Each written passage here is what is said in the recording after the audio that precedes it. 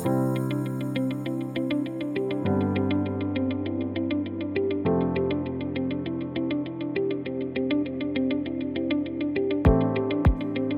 listening to the Fashion Ambition podcast, and I'm your host, Natalie Robin. The Fashion Ambition podcast is all about bringing you the tools and strategies to start and scale your business or career in fashion through conversations with industry experts who have been there and done that. Whether you're a startup founder, a new fashion graduate, or a soon-to-be graduate like me, or you just know that a career in fashion is your calling, we have an episode to help you launch. Make sure to keep up with new episodes by following the podcast at The Fashion Ambition on Instagram, where I update you on new episodes every week. You can also find my blog on Instagram at Nomad and Mode and online at nomadandmode.net, where I write all about fashion and travel. You can find all of the links to connect with me in the show notes. So with that, let's get into the episode.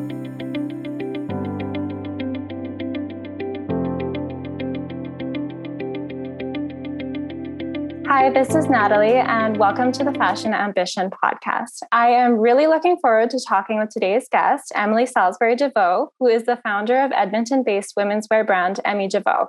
So along with designing gorgeous pieces, the brand is taking a really innovative approach to design, production, and prolonging their product's lifespan through their funded and buyback programs.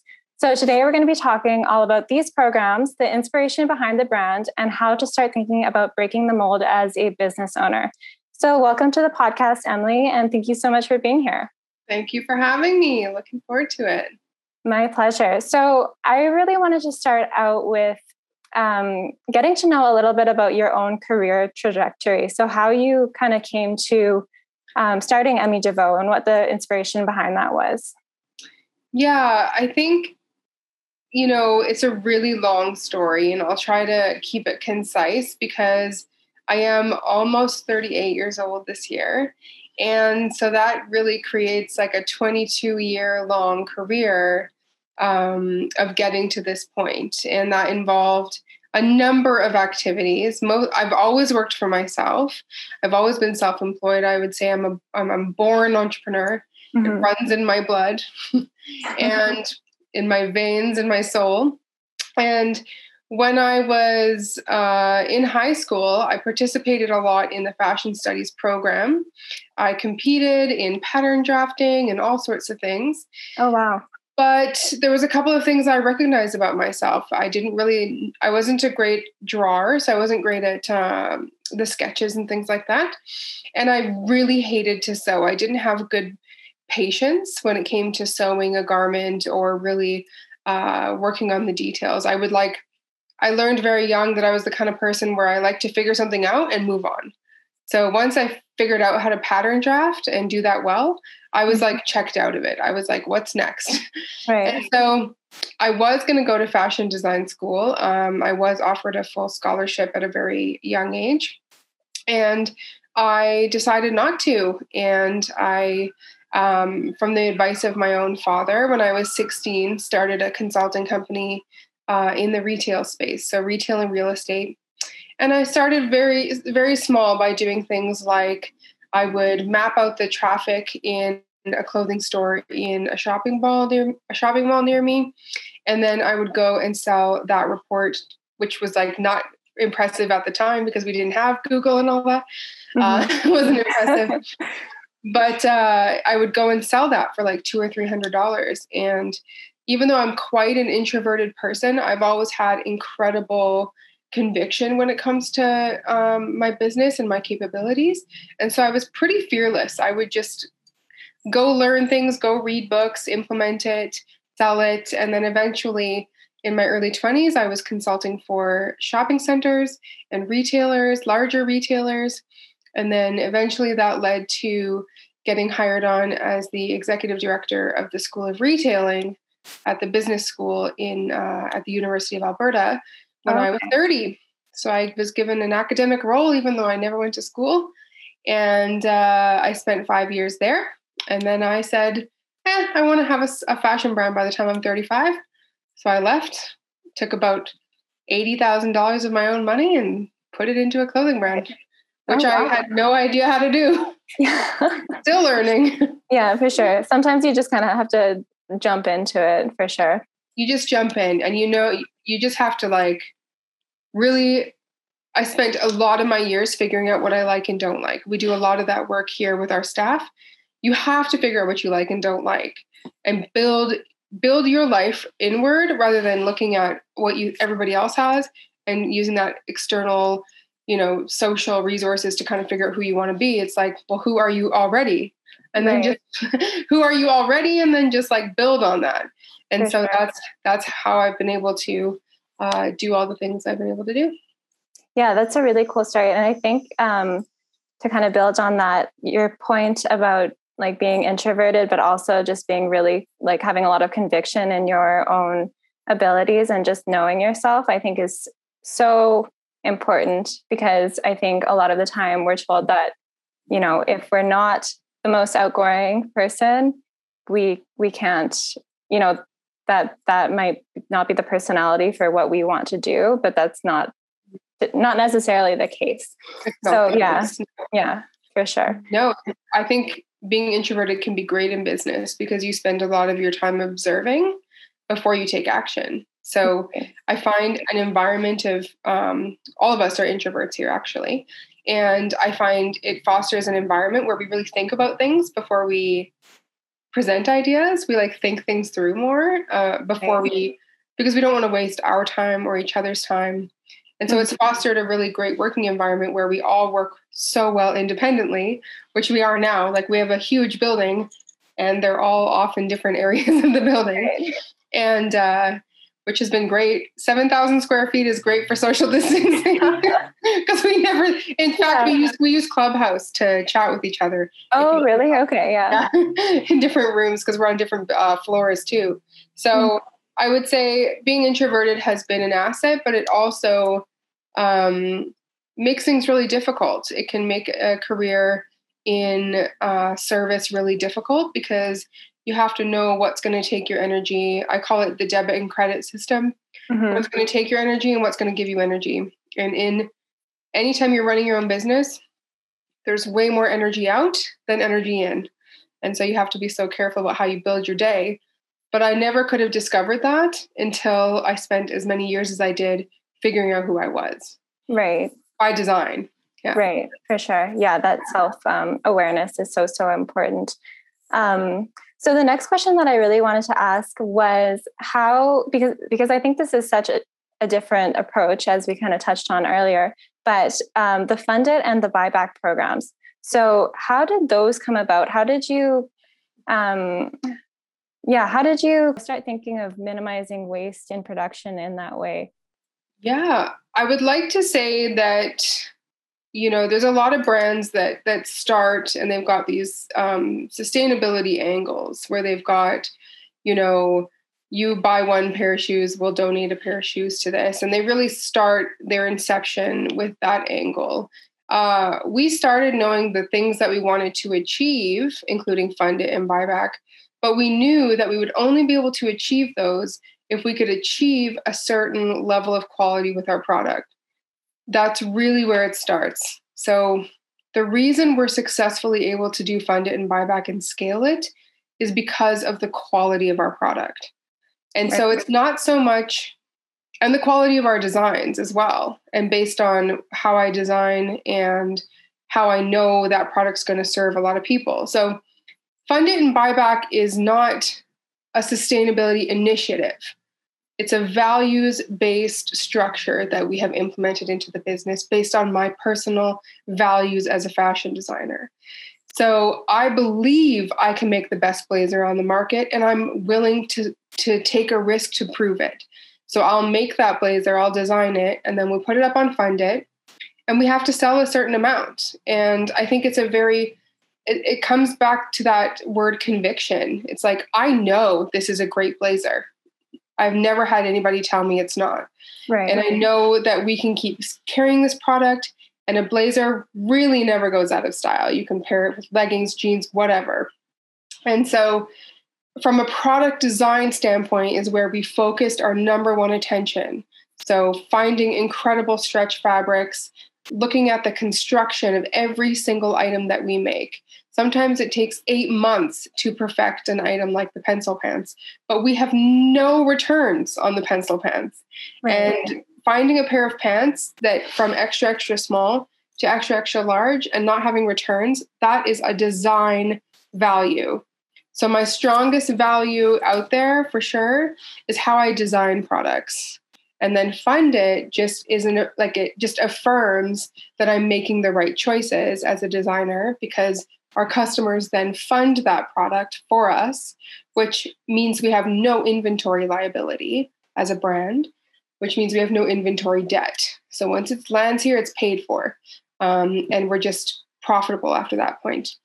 And then with buyback, it was really, again, having that conviction that after 2 years of wearing that blazer, the Carlisle blazer, it was still in brand new condition. I still haven't had to dry clean it. When you choose a good lining in your jackets, it really is, that's what sets like the tone for the, how fast it's going to wear down, how much it's going to stink if you don't wash it. Yeah. So like the cheaper the liner, the worse the jacket's going to be, and it won't last you, because that's the protection against the shell. So you can use a ton of stretch fabrics that without having a liner would stretch out of shape, right? And they wouldn't last. So we line everything.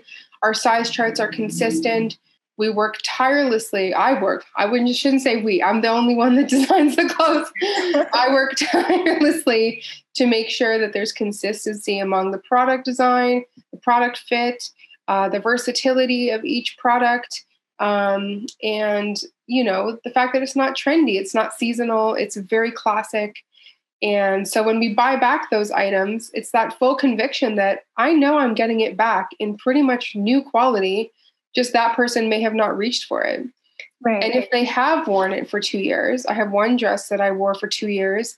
My whole thought process was, I love this dress. I would love to just have a fresh one. I just would like a fresh one. I've worn it so much. And so if I could give it back to a buyback program, I got my money's worth out of it time over and time over. Get my money back and then just put that towards a new one. I'm happy. The brand can still sell that for 60% off. Even though it's worn, because it's still in great condition. Like it still has like a decade of life ahead of it. But me, I just maybe want a new one. So buyback has been incredibly innovative, and it's a proven, like we've been doing it for less than a year, and it's a proven concept. So I'm really hoping that brands start to implement it. But the difference is that any brand out there right now that has a buyback program is doing it on the basis of recycling. Right? So they're planning to get that product back from you, keep them in their ecosystem as a customer, but then they're just going to recycle that product. And so you don't really know as a consumer where that goes.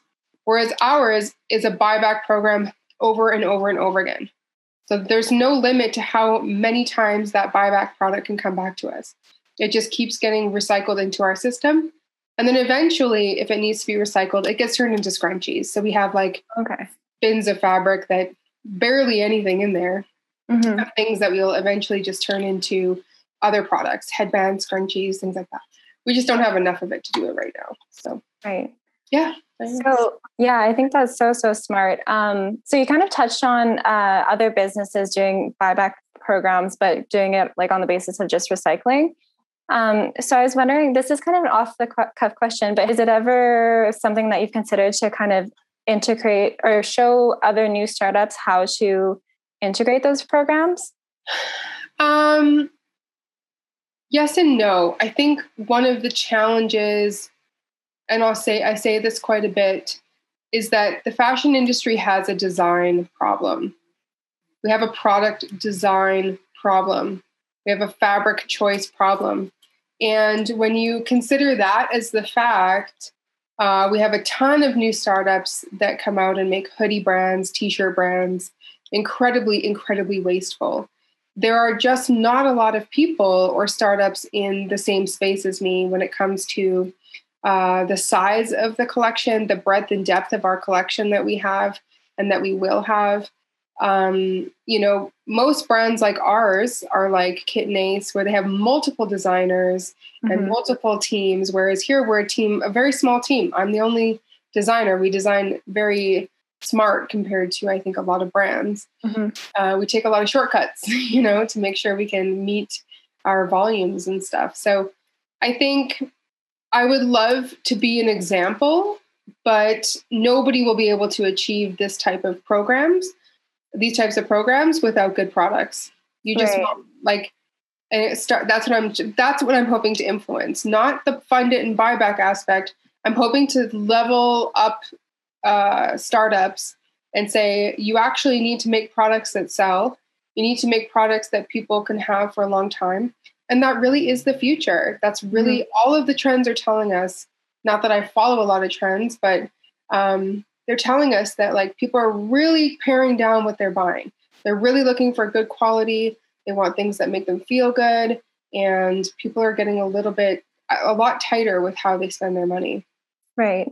Yeah. Everyone is looking, or it seems like there's a big shift towards wanting long lasting, high quality pieces. And people are kind of getting tired of the fast fashion, buy something once and then it's done. Absolutely. Yeah. So what would you say to somebody who's maybe just starting a new company and a new clothing company, and what advice would you give to somebody who's trying to think differently, kind of break that mold in terms of you don't have to produce this way, you don't have to manufacture this way? And what advice would you give them to start really thinking about that design element as one of the most important pieces? I think I definitely have an advantage over young startups because I spent 20 years figuring out what sells and what doesn't sell. Right. So whether it was working with department stores or working with even local brands or shopping centers, I knew firsthand what I did. I had a personal shopping program. I helped over 800 women, and I know what people bought. I know what they were looking for, and I know what they were trying to achieve with how they felt. And so I definitely have that advantage. So it makes us a very customer-centric brand. We really focus all of our attention on how do we make sure the customer is getting the products they need. It's not about what I want or my vision. I mean, a lot of it is, but my vision is about making them feel good about themselves. Right. And so I think that's one thing that I have I have a huge advantage over everyone else. I think my biggest piece of advice in life is to look at your life in terms of, and since this is a university, we can talk about it like this. Look at your life in terms of case studies. So just imagine that you're living in a case study for a certain period of time, and that's what you're trying to build. You're trying to either prove or disprove something, right? So even if you look at your own failure and success, it's not failure and success. It's I'm trying to prove this concept or not prove this concept. Right. And sometimes not proving it becomes failure, right? But in order for me that's how my brain processes it. So my brain isn't, what if we implement fund it and it doesn't work? My brain works in the case of I have to prove that it's going to work or not work. Because I can't just sit here and wonder if it's going to work. And even if that means we lose money, we haven't, but it really is about learning lessons. Everything you do is about the building blocks of where you're going to get later on in life. So I've done so many things where I've never, ever used the word failure, where I'm well, I really hated that. I don't know why I spent 2 years of my time owning a modeling agency because I really hated it. Yeah. I've learned I hate photo shoots. I've learned I hate, and all of these things that you learn about yourself that can be hard to accept sometimes. But then what it does is it builds this foundation of conviction in yourself. And I use that word a lot, but my biggest advice would be try anything. It doesn't matter if you borrowed $10,000 from your parents to start a startup and build yourself a Shopify brand and it failed and didn't make any money. That'll be the best money you've ever spent because you will have learned a shitload. I don't know if I can say that. Yeah, all good. You'll learn so much about how you ran that business, but also how did you like that and how you didn't like it. So there can be a lot of time and money wasted, but it's not wasted because anytime you have the opportunity to try something, you just have to go for it. Like you can't just not do it because you're scared or you're worried what your friends are going to think. Who cares? Go for it and try it. And you might prove your theory, or the world might crush you. And then you just go and you just pick up the pieces and you start another case study. And that's how I've lived my whole life, in terms of like, we're in this project right now and we're going to make the best of it. And we're going to put everything we have into it. And if it doesn't work, whatever, on to the next. Right, for sure. Yeah, I really like that point about like thinking of it as a case study, and then not necessarily thinking of things as being failures or personal failures or successes. Absolutely. Because otherwise it can be, I think that's kind of one of the problems that people face, is that they take it personally, and then it makes it really hard to kind of get up again and try something new. So I think, and you're totally right, it does. But I think if you look at it from a different angle, if you look at it from really the idea of that your life is supposed to be made up of those moments, and you're supposed to be trying things. And, even trying something, you're 99% ahead of everybody else. Right. So just try it. And don't worry so much about, I never worry about what people think. I just have so many ideas that I want to implement. And my life is about learning how to do it and just doing it. Yeah. No, that's awesome. And also very, I think a really inspiring way to think. So my next question for you, this is kind of switching gears to a little bit of a different topic, but I wanted to ask you what it's like to run a company in Edmonton, because I know that that's like, a lot of people have the idea that they need to be in a fashion capital in order to succeed in fashion. And so I'd love to hear kind of your thoughts on that. It's a really good question, because I didn't have to live here. I had many opportunities to not live in Edmonton. And, when you look at, I had opportunities to live in New York and London, but what I learned very early on traveling to Toronto as a young executive was that I really don't like big cities. I'm kind of a hippie. I don't know if you can tell from there. I'm kind of a hippie. Like, I just want to be in a field of vegetables and listen to the birds chirp. And so I don't do well in kind of big cities where it's really densely populated and, lots of concrete. And so Edmonton's kind of a good balance of both. You've got kind of great access to lakes and things like that. And I know this is kind of a rant about, but I promise it's important for the question. And so Edmonton, I always came back here. It's easy to travel everywhere. And I would say in Canada, we're about as close to any Vancouver, Toronto head office that you can get. The difference is that we have parking, we have a gym, we have all sorts of stuff that makes us really fun to work for. And sometimes we just we don't have long commutes. It's within 8 minutes for pretty much all of us. And the cost of living here is so good. But also being an e-commerce brand and being in Edmonton has proven to be one of the best decisions, because everything we have comes in by air. So it comes in on airplanes, and we're super close to the airport. We're only 11 minutes from the airport. And if we ever have to clear customs or pick up a shipment, we're super close. And nobody else really has e-commerce coming into Edmonton at the scale that we do. And so we have a direct relationship with customs. We have a relationship with DHL and with the airport. And sometimes being in an environment that's a little bit smaller, you have you're a big fish in a little sea, a little pond, and everybody knows who you are and everybody wants you to succeed. So you kind of get special treatment a little bit being in a smaller city. Versus if we were in Toronto, nobody would really know who we are. And there's no expectation. And I love relationships. And so knowing when I go to DHL and knowing those people, and when I go to customs, knowing that, some of them are our customers, and I just love that relationship. And I really value what Edmonton gives us in terms of relationships. But it definitely has its downfalls. Don't get me wrong. In terms of, let's just say, the talent pool, if we're hiring as a fashion brand, needing the talent, like basically needing the type of talent that big cities are producing. Like, let's just say Vancouver has numerous head offices in retail, same with Toronto. And so there might be more of a pool for us to pull from. But here in Edmonton, there's literally barely anything to pull from, especially people who want to work in this industry.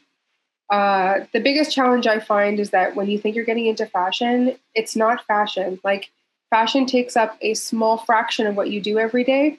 It's mostly economics, statistics, math, analytics. Like, it really is. There's a ton of math involved in being in a business of this size. So and I love math. So that's why I love the business. I love nothing more than spending 9 hours on my computer analyzing inventory. So that was a really, that's a really important asset to have in this business. Right. Yeah. I mean, that final product that you're selling is like the fashion element of it, but everything else is like marketing and analytics, like you said, and math and, everything else, everything aside from fashion, but it is still, which is kind of nice in a way too, for people who are like multi-passionate, because then you get to kind of dip your toes into so many different things too. So I was wondering, actually, so this is one of my final questions, but what advice would you give your younger self when you're maybe first starting out? I know you talked a little bit about what your journey was when you were 16 and you're first starting out with like the advice of your dad, but is there anything in particular? Actually, yeah. So I just kind of discovered this last week, I guess. So the way that my brain works, I'm an extremely analytical person. I'm very self-reflective, and I have been since I was quite young. And so I kind of grew up with this brain that would constantly explain to me, like, you like this, you don't like this, don't do more of this, do more of this. And it was natural for my brain. It's just how it functions. And so I just thought everybody else functioned like that. I just thought everybody else thought the same way as me, and I was certainly wrong. So it's not necessarily advice that I would give myself, because I'm incredibly happy with my whole career and how it progressed. And I'm grateful for all the confusion and all the times I had to do things I didn't want to do. I'm incredibly grateful for that. But what I try to do here with our team is like reverse engineering of who they are. So, because I wish that I knew that other people didn't think like that, so I could encourage people to think like that. Because you spend so much of your young, precious years in your early to mid-20s, thinking way too much about your outside influences and not really building your career based on the foundation of who you are and the gifts you were given as a human. So what we do here is a lot of, we call it know thyself. And basically we do a lot of work around figuring out exactly the foundation of how you were built as a person, and then building on that. Because I guarantee you might go do a marketing degree and then find yourself in operations, because that's exactly what happened here.